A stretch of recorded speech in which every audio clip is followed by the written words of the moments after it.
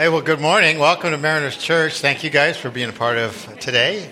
Happy Cinco de Mayo to you. This is a big weekend for many of you. Very, very, very busy. And also, we look forward to next weekend is big weekend. We have Mother's Day. Mother's Day is a big thing that's coming, and so we do some special things. So I'm here. We're going to have actually baby dedication, which is really cool to have that. So make sure you come for that and support the parents and the families, and bring your mom here and all that. It should be a really good time. I was on vacation for the last couple weekends. I was gone, and I missed you guys after a few days. So it took a while.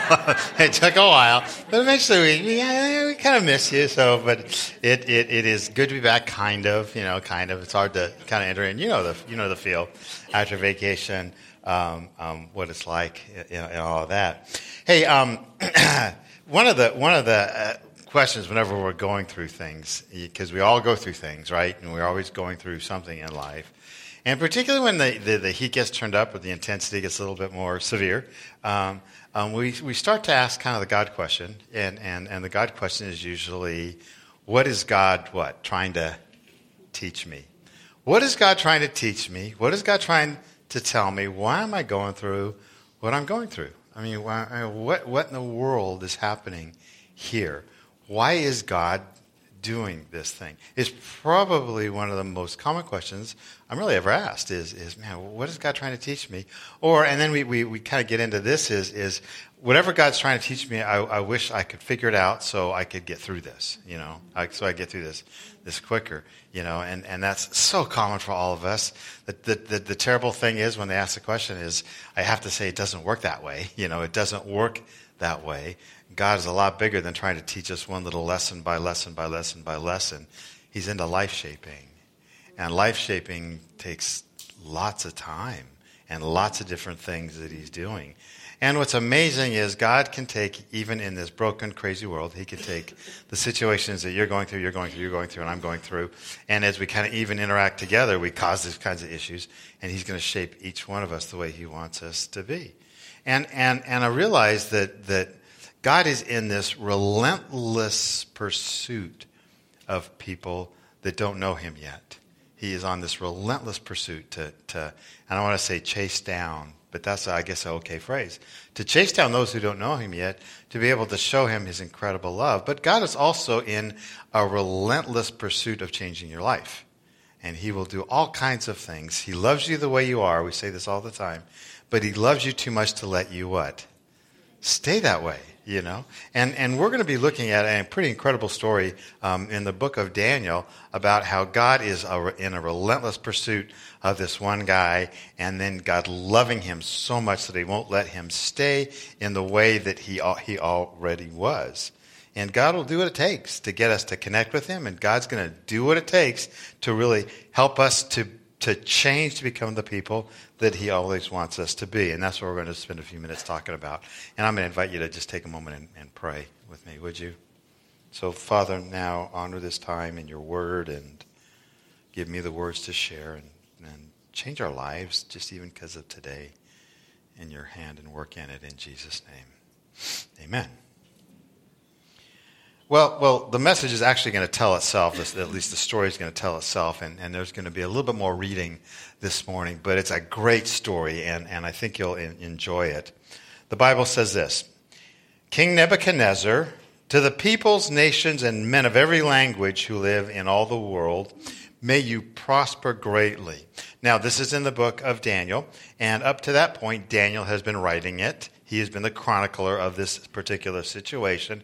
But the king, Nebuchadnezzar, he says this: hey, Daniel, this part's mine, okay? I want you to scoot over for a second, and I'm gonna write this part. This part's mine because this is my story.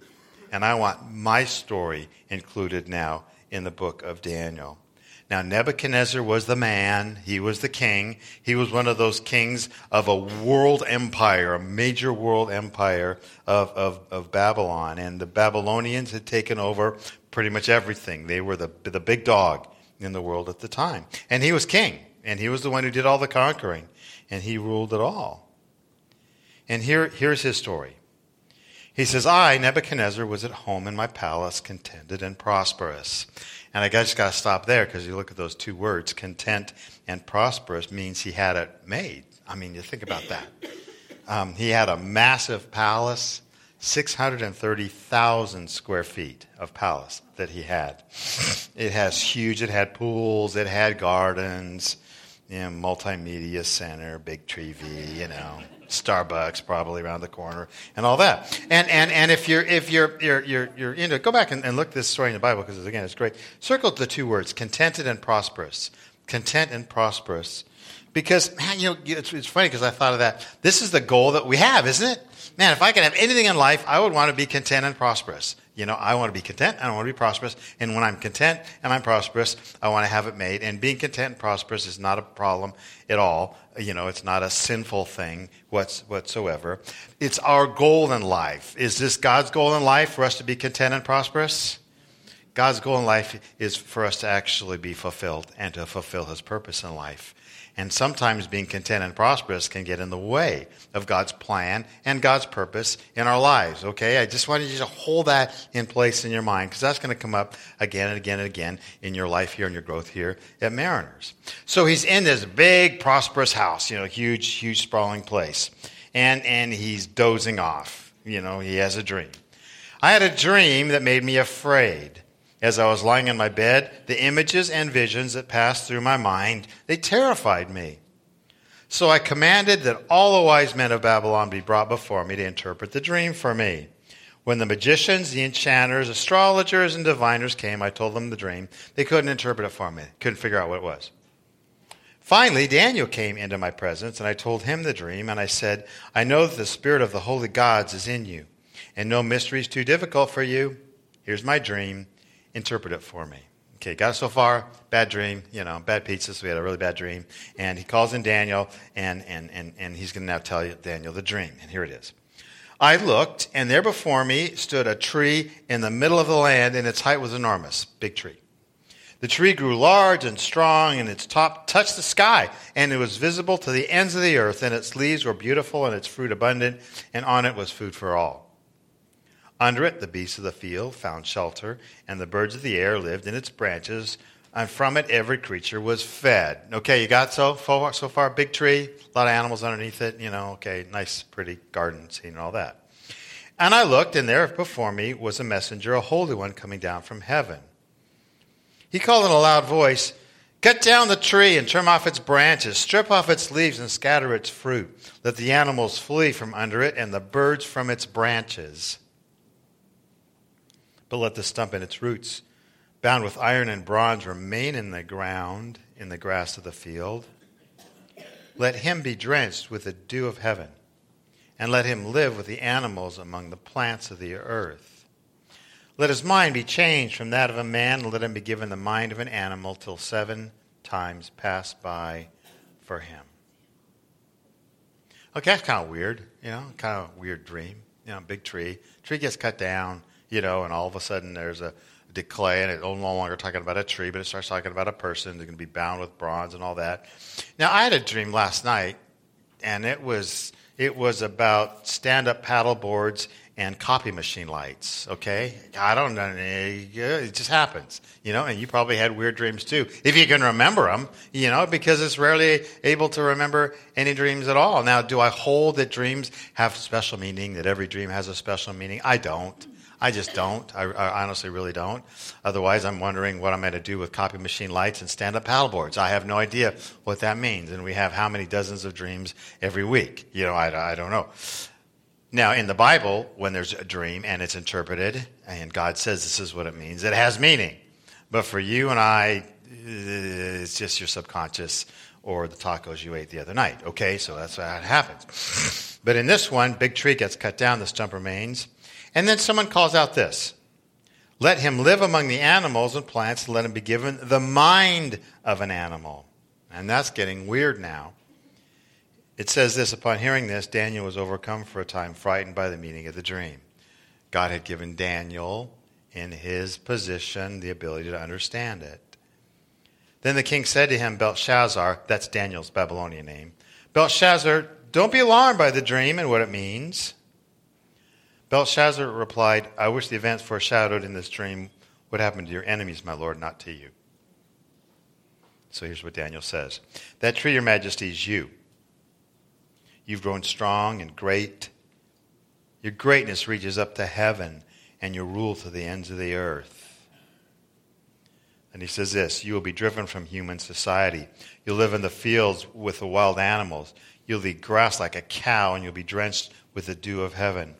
7 periods of time will pass while you live this way. And now you're thinking, what the heck? You know, okay, so he's going vegan? I mean, what in the world are we doing here? You know? Now, weird dreams, but weirder interpretation. But there's a clue in this, in the rest of what Daniel says. He says, 7 periods of time will pass while you live this way until you learn that the Most High rules over the kingdoms of the world and gives them to anyone he chooses. You hear the hint of what's going on here and what's going to happen here. You see that? And then he says this, you will receive your kingdom back again when you have learned that what? Heaven rules. Okay, here's where it's going, and here's the direction. And you begin to see that God is now in a relentless pursuit to not only find Nebuchadnezzar, but also to change him and change his life. And you read the book of Daniel, and it has these great stories of fiery furnaces and lions' dens. But there's side stories, obviously, and there's always side stories. And those side stories always involve individual people, and God cares about every individual person. That includes you. And so you have a story as well. And we read about Daniel, and we think it's all about Daniel, but the side story here is also about Nebuchadnezzar, the king. And Nebuchadnezzar thought he actually had conquered Judah and brought him to his kingdom 600 miles away, but actually God said, it wasn't you. I'm the one who began to bring people into your life that know the true and living God. And then chapter 2, Nebuchadnezzar has a dream, and the wise people couldn't figure out, but Daniel does. And all of a sudden, Daniel begins to say, look, these little g gods that you have, they're nothing. There is a God, a real God, and he interprets dreams. And God, again and again and again, what he's doing is he's getting Nebuchadnezzar's attention, just like he gets our attention, okay? And kind of in my mind, it's almost like God keeps, looping rope around Nebuchadnezzar, more loops, so God can actually begin to just pull him in, pull him in. God has been consistently and patiently doing this stuff. And I guess the point, if you want to write down points, God will do what it takes to get you closer to himself. God is going to do that. God will do everything it takes because he has a determined interest in your life. He always has a determined interest in you. And again, you can begin to sometimes see as things line up, the circumstances that were weird and wacky and crazy that brought you to a place where you realized, I do need God here.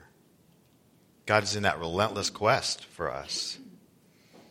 And God has a determined interest to get people closer to himself. Next thing is, pride is a really bad thing and keeps us from God.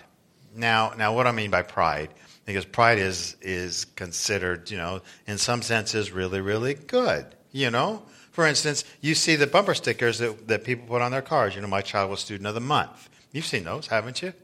On cars, my child was student of the month, and then on trucks, you always see my child beat up the student of the month. It's those kinds of things. And people take pride in all kinds of things. They take pride in this or that. It's pride, a job well done. You mow your lawn, it looks good, and you think, man, it looks pretty good. That's okay. That pride is okay. Pride in what God has done, maybe through you, is to say, I'm glad that God did that. When I talk about pride here, that pride is a bad thing, I'm talking about the focus on self, the arrogance, that somehow because my lawn was mowed and it looks okay, that I'm somehow better than my neighbors. Then now it's bled over into the area where it starts getting bad. You follow that? You understand that? Because somehow I'm better than you and all that kind of stuff. And the pride that kind of happens because I'm so good, maybe I don't even, at the extreme, I don't need God that much. So that's why the Bible says pride goes before destruction. Haughtiness does go before a fall. And it's what keeps people from God. Because as long as you are looking down at others, you cannot look what? Up at God. So here it comes. 12 months later, as the king was walking on the roof of the royal palace of Babylon, He says, here he is, looking on the roof. Is this not this great Babylon I have built as the royal residence by my mighty power and for the glory of my majesty? It's like, holy smoke. And this is the pride stuff that we talked about. It's all about me. It's all about me. It's about my life. And you put those 2 points together, and God is going to do what it takes to remove the pride. And here it comes. The words were still on his lips when a voice came from heaven. This is what is decreed for you, King Nebuchadnezzar. Your royal authority has been taken from you. You'll be driven away from the people, and you'll live with the wild animals. You'll eat grass like cattle. 7 times will pass by for you until you acknowledge that the Most High is sovereign over the kingdoms of men and gives them to anyone he wishes. You see where it's coming? He was saying, man, look what I have done, and all of a sudden, boom. Bible goes on and says, immediately what had been said about Nebuchadnezzar was fulfilled. He was driven away from people and ate grass like cattle. His body was drenched with the dew of heaven until his hair grew like the feathers of an eagle and his nails like the claws of a bird. And you're thinking, wow, there's a weird mental picture, You think about that? And it's called zoanthropy or boanthropy. And honestly, believe it or not, it is a psychological condition, and they've studied it and they've looked at it. And it's where people think or they start to take on the characteristics of an animal. All right? I don't get it, I don't, but it's pretty sad, But there's also some humor, into this. You think, Nebuchadnezzar, the greatest king of the whole world. Now, what's he doing? He's out mowing the back lawn, for breakfast. I mean that's where he is. Now how crazy was he? I don't know. I don't know how crazy he was. But we can have some fun with it. Here we go. Here's his family portrait of during that age, okay? And because he was the king, he started a whole brand new fashion line. There we are on this one.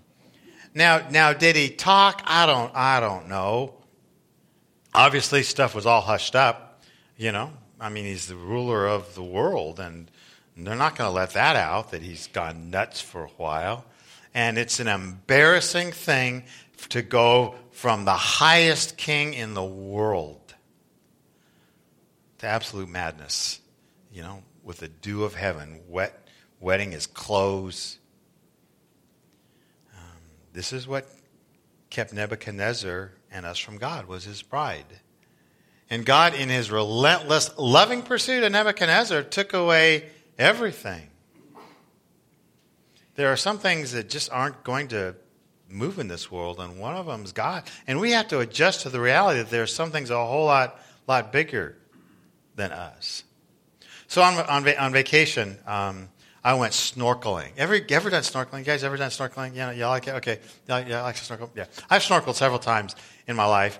And so I'm there, and Lisa's kind of sitting back by the pool, by the beach chair, and I said, well, I'm gonna go snorkeling. I've done it before. I can do it again. And I even brought my own gear. I even brought snorkeling gear. That's how into this stuff I think I was. And so I said, I'm gonna go snorkel. And she said, what would a nice, loving, supportive wife say to a husband who's going into the big ocean to snorkel? Her words were what? Be careful. Be careful. Now, if you're a guy, what did those words mean?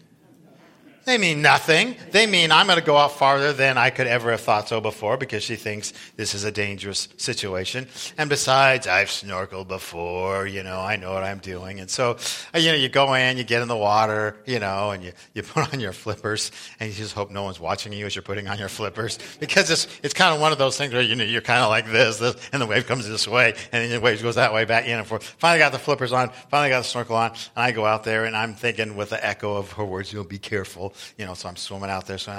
Well, as I'm swimming out there, all of a sudden, I notice something happening in my snorkel mask. If you know snorkel masks, you put those things on. All of a sudden, I see 2 rivers of water kind of running down on the inside, and my mask beginning to just go, fill up, fill up. Ever had that kind of thing happen? And all of a sudden, so I'm starting to breathe, and all of a sudden, I'm sucking in nothing but salt water, So what do? I'm treading water. I take the mask off, and I do it in, and I'm pretty far out now, and I'm thinking, whoa, I really need to what? be careful. Yeah, I really should be careful here. So I put everything, readjust everything, and it's still the same thing's happening. Water's pouring in. So I'm swimming back in again, and I'm thinking, wow, this is a big. Now, did I tell Lisa?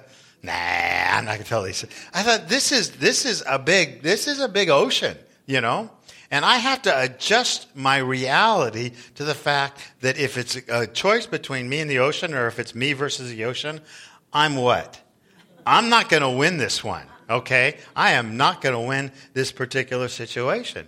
And in our lives, we have to adjust our reality to the situation. The reality is God's a whole lot bigger.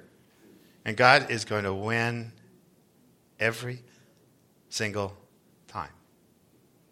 And if God is on a relentless pursuit of your life and to change your life, he'll win. And he really will win all the time. When Daniel had given the warning to Nebuchadnezzar, he said this. Nebuchadnezzar, this is 12 months before. Nebuchadnezzar, please accept my advice. Stop sinning and do what's right. Break from your wicked past and be merciful to the poor. Perhaps then you'll continue to prosper. Look, Nebuchadnezzar, you still got time here. You got time before all this stupid crud stuff hits your life. Stop the wicked stuff. Get your eyes off yourself. It's not about your riches. It's not about your kingdom. It's not about your prosperity and your contentment. It's about God, and it's about others. So you love God with everything you've got, and you love others with everything you've got. Take the stuff that you have and start living a life of fulfillment and purpose instead of a life of self. Okay? You still got time for this. See the poor. See the people you can help. Do it now. The last thing is humble yourself. You got to humble yourself.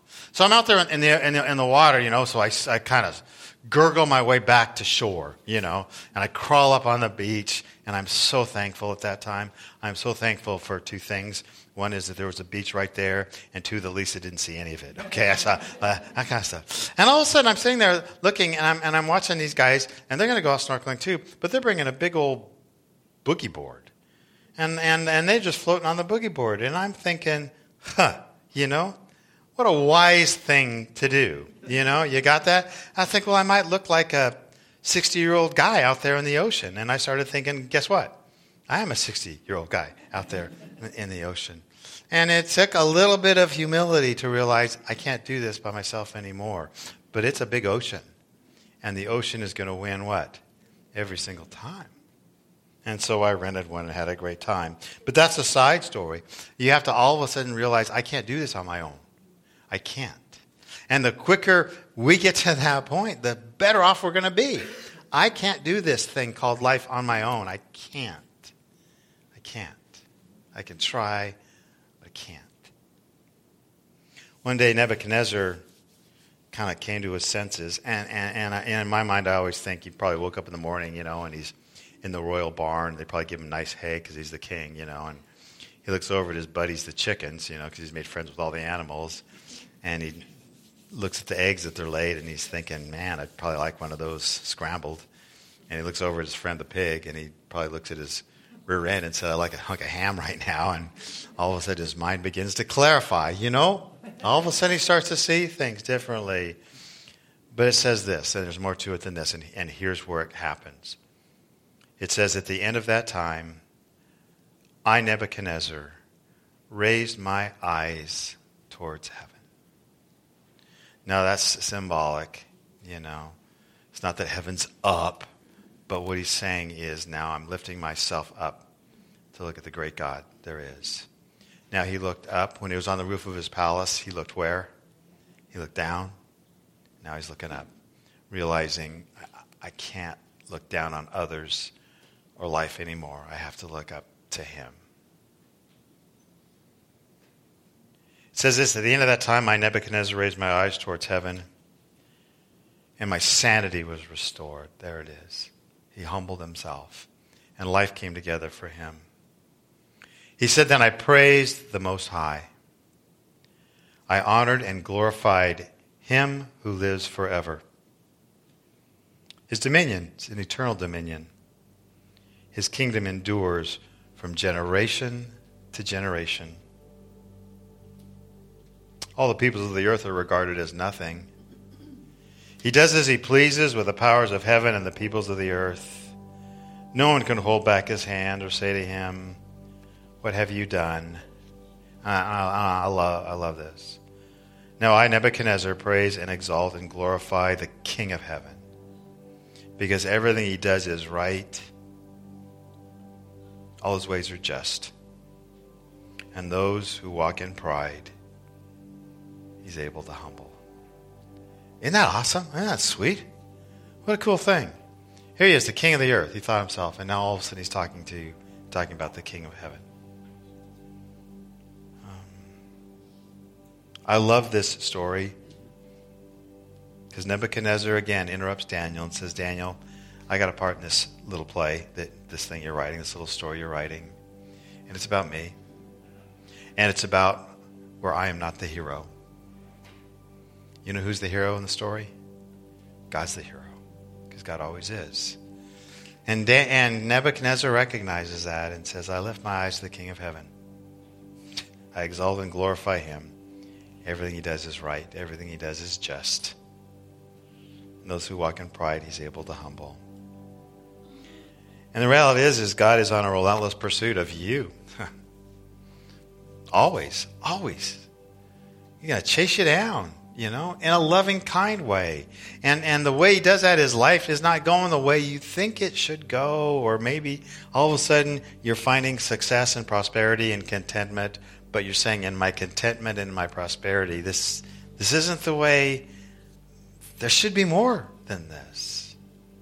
And if you're feeling that way, and God's not part of the equation, then that's God chasing you down.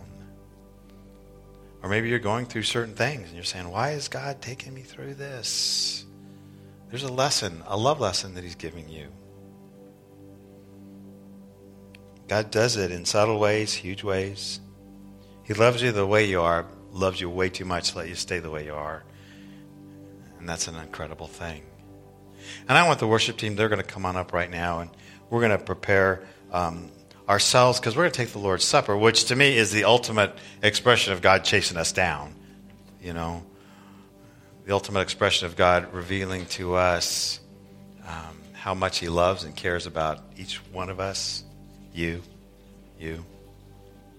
me. While we have walked through a weird story last few minutes, now the story is about you, your story, my story, and a God who personally, individually loves you, looks at you and says, "I love you, and I will chase you down." Maybe have you trip a couple times to realize you can't do it on your own. I can do this for you, and I will do this with you. The elements that are here, we have some juice and we have some bread, and they're symbolic of something really important. A very key part of our faith is that God cares so much about you that he entered into our world, time and space. The God beyond the world entered into our world, took on flesh and blood, and that's why Jesus said, "This is my body. I came in. Believe this, and remember this. I came down for this, for you." The cup that we will be taking represents his blood. We can't make it to heaven on our own. Can't do it. We're just not good enough. And so the punishment that was meant for you happened on him. And so he says, take it and remember my love for you. And what I'm going to do is I'm going to pray, and then after I pray, they're going to start with a song. And as the song is going on, we say worship, just kind of connect again with God. Connect with God. If you have any kind of sins to confess or hatred, anger towards somebody that you should be loving and caring and forgiving, get rid of it. Just take it to God. Say, "God, take this away. I forgive him," so you can present yourself right before that. And then during the song, come on up and take the elements. And the way we do it here at Mariners is you don't drink and eat here at the table. You go back and hold on to it because we kind of look at it as a family meal. So we'll take together after a pause in the song. But would you bow with me, please, for a second?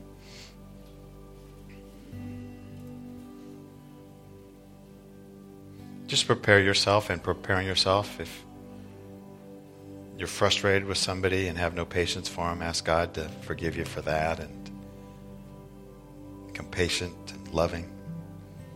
If you have unforgiveness in your heart, oh man, move out of that. Remember how much he's forgiven you. Forgive him that way.